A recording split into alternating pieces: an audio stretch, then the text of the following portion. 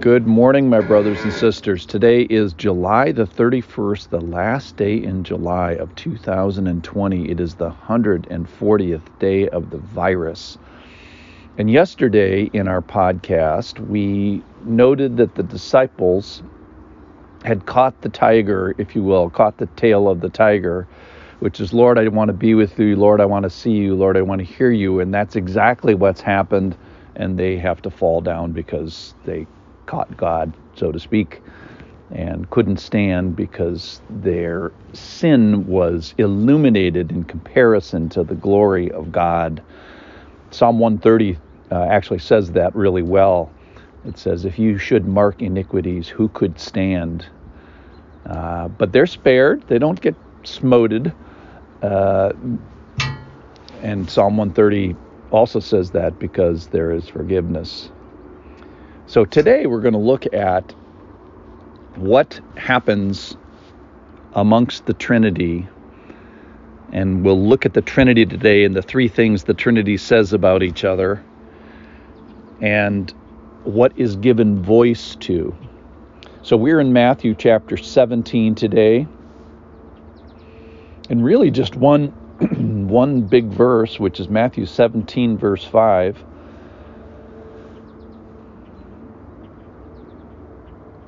Verse 4 says, Peter said to Jesus, Lord, it's good that we're here. If you wish, I will make 3 tents, one for you, one for Moses, and one for Elijah.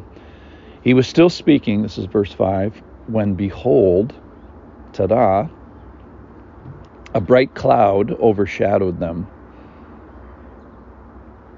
And a voice from the cloud said 3 things. This is my beloved Son, with whom I am well pleased. Listen to him. So let's look at those 3 things that the Lord says as he overshadows them with his consuming fire, bright cloud. First of all, this is my beloved Son. So a couple thoughts about that.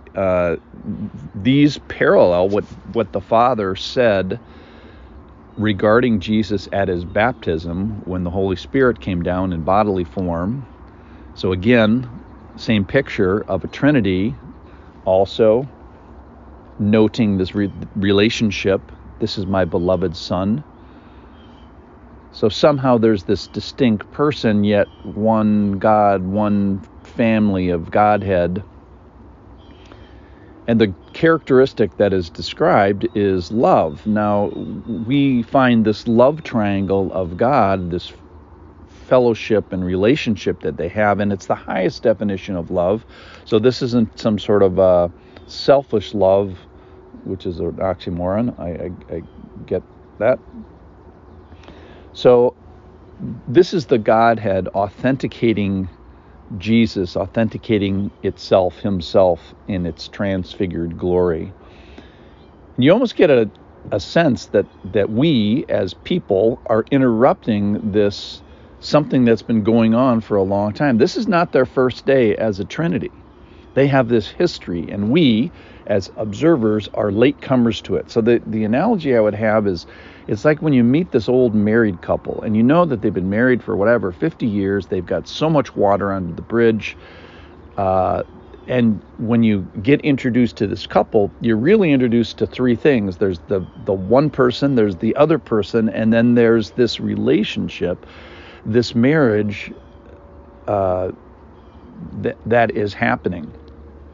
And to God's credit here, I think looking at it from the other way is marriages are supposed to reflect the glory of God. And so it's interesting that when I was thinking about an analogy for the Trinity, what I kept kind of going back to was our imperfect and human marriages. It's like the best we can do with regards to this. All right, number 2, with whom I am well pleased. And this is the Trinity party that's happening, this self-approval amongst the Trinity. God loves himself, and we think, wow, that seems kind of selfish or whatever. But think about this. It would be inappropriate for God the Father, to not think highly of of Jesus. If he did not, then his judgment would be faulty. So it's absolutely appropriate that the Lord thinks that he himself, or the other aspect of the Trinity, is terrific, because it is.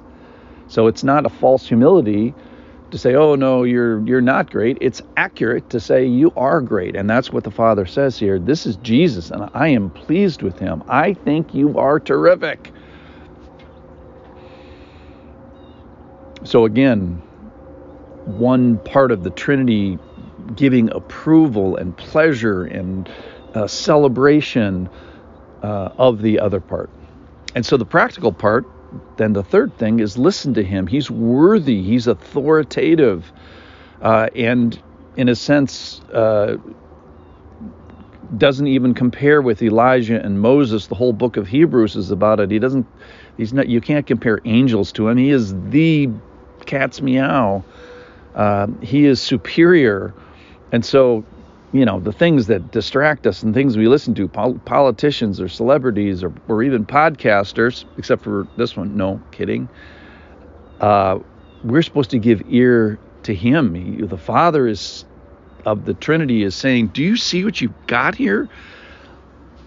Listen to him. And because he's authoritative, his commands and his promptings and his truths and his words are going to be required of you. You're going to have to give account for this. So give a high priority to this.